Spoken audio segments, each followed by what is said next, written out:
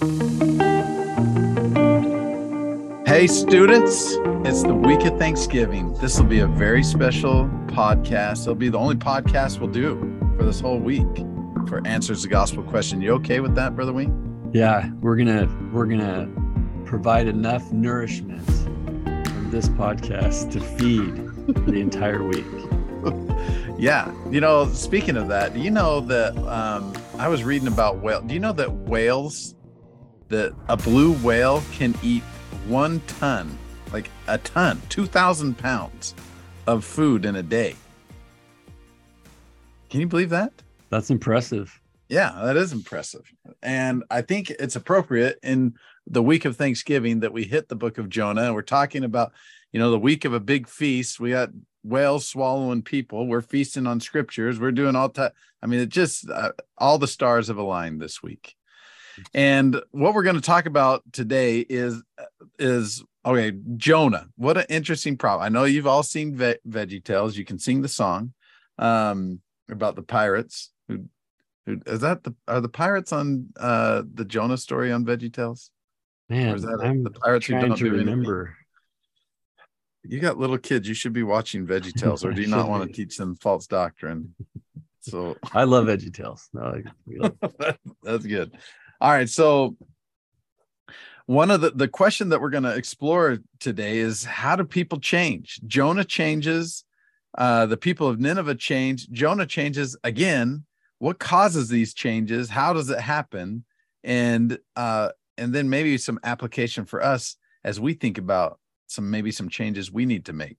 So in the book of Jonah, I think a lot of people are familiar with this. He's asked to preach to a group of people who aren't the most humble group of people in the world. It's a really big city in Nineveh. He doesn't really want to go. And so he goes and he takes off. The Lord asks him to do something, and he says, sure, just kidding, and takes off. It's like when your mom asks you to clean your room when you're a little kid, Brother Wing. You're like, okay. And then you ran away and hid, right? So what happened in Jonah's life? What do you think it was? Was it the storm on the sea? Was it hanging out in the whale's belly? What caused Jonah to change? Yeah, and I think this, just to give a little more idea here, is that I think we all find ourselves when we feel prompted to do something, and we just kind of like don't do it, and we find ourselves on an opposite course. We find ourselves at least on a wrong course, or headed down a wrong path, or just kind of wallowing in our hesitation about acting on what the Lord commands us. And that's where Jonah is when he's on this ship and a storm comes and he's supposedly sleeping here, and his shipmates are like, hey, oh sleeper, arise, call upon thy God. And then they cast lots even, and it kind of lands on Jonah, and they kind of have this idea like, hey, you're the one that's causing this. And then Jonah, now it's like, I'm sure he was like, oh boy, is this God's judgment here? Is this really me? And now he gets totally honest. And I think there's the thing, when he finally, for whatever reason, gets honest with his actions, not letting things just kind of flow, or just we'll see what happens, but he's just going to be really clear. Okay, here's actually the decision I made. I'm trying not to do what the Lord wants me to do. And he's honest even with other people about that begins the course back, and so he does a pretty bold thing. He tells these guys to throw him off the ship. I mean, it's somewhat of a loving thing too, to like spare these men. I like that these guys are like, nah, we're just going to row harder. We're going to try it. We're not going to throw you into the sea until it got really bad. Yeah, they were good dudes. They didn't want to see this happen. They thought it would surely kill Jonah. And yet Jonah at least has the faith to have that, happen, or the respect for his fellow beings there to do that. But the Lord had prepared a way to get Jonah back on course with this miraculous fish that swallows him. I think it was the thing that impresses me about this are the guys on the boat, like these sailors that are Gentiles, right? These guys are super humble guys. In fact, they pray and they're like, Heavenly Father, we feel so bad about throwing this guy over, but if that's what we're supposed to do, then we'll do it. And so they felt prompted to do it, and so they threw him over. And Yeah. then And they even offered a sacrifice unto Jehovah and made vows. right, Like it's like the Lord's still doing good with Jonah, even when when he starts to get on his way back, good things happen, even for others.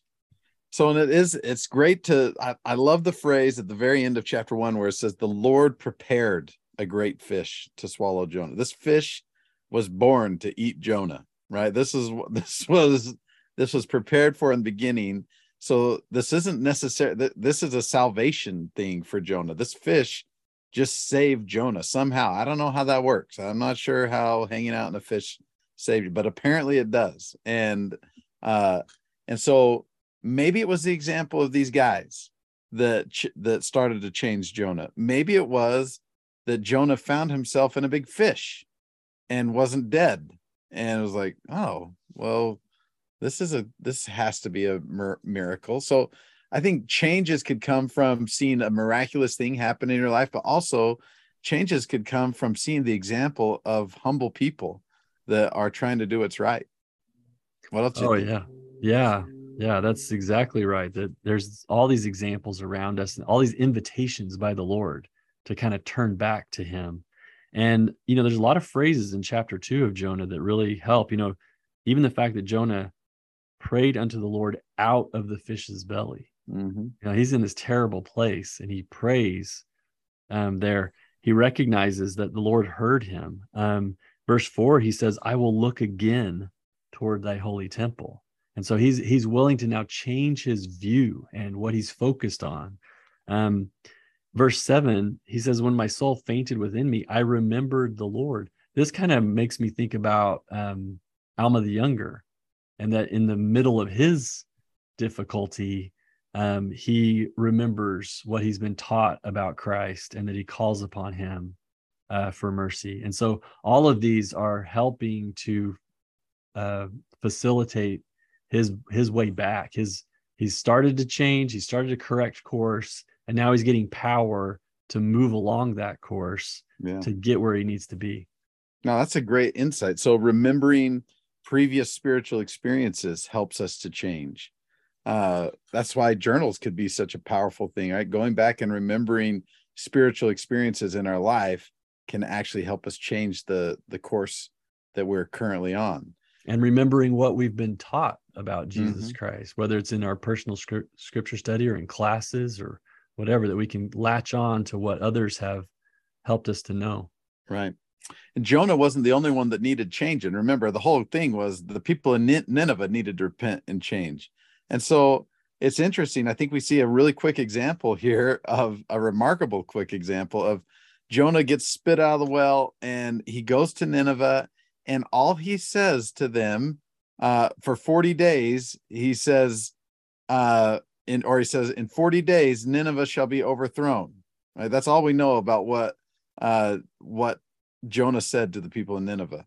But in verse 5 of chapter 3, it says, so the people of Nineveh believed God and proclaimed a fast and put on sackcloth, from the greatest of them even to the least of them. So Jonah says, hey, you're going to be overthrown in 40 days. You need to repent. And they said, okay, we'll do it.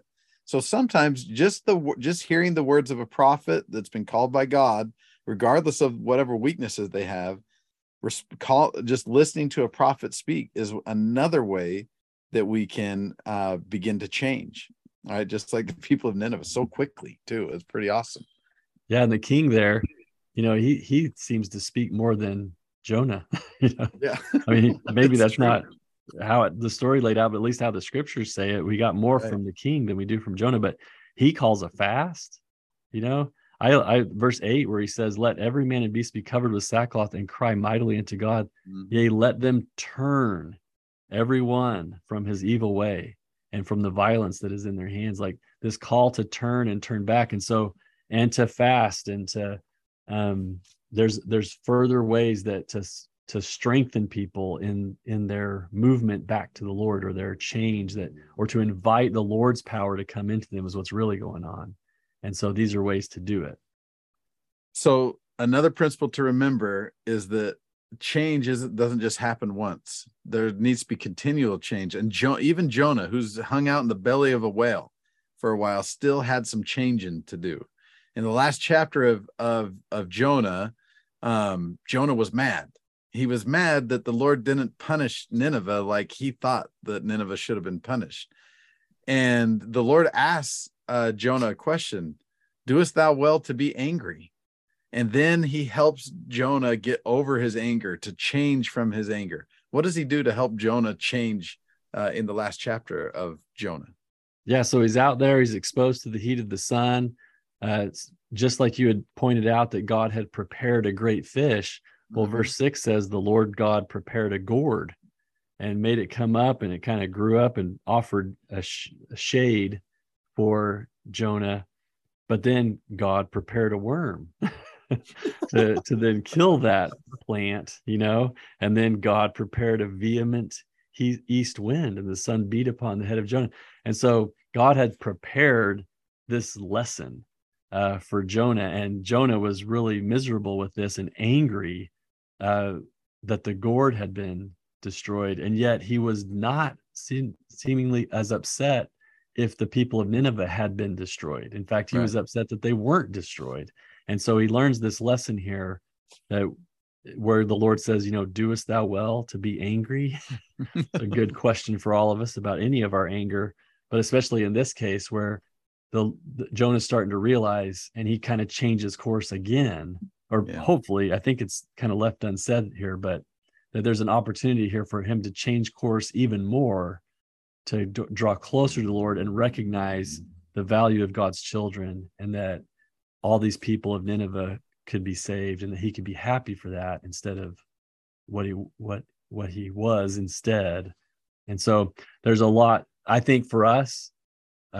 We can think about how God is preparing object lessons for us. He's preparing experiences for us each day, and some of them might be unpleasant, but we can learn from all of them. We can turn to the Lord through all of these and be a little more open to the messages that the Lord is trying to give us.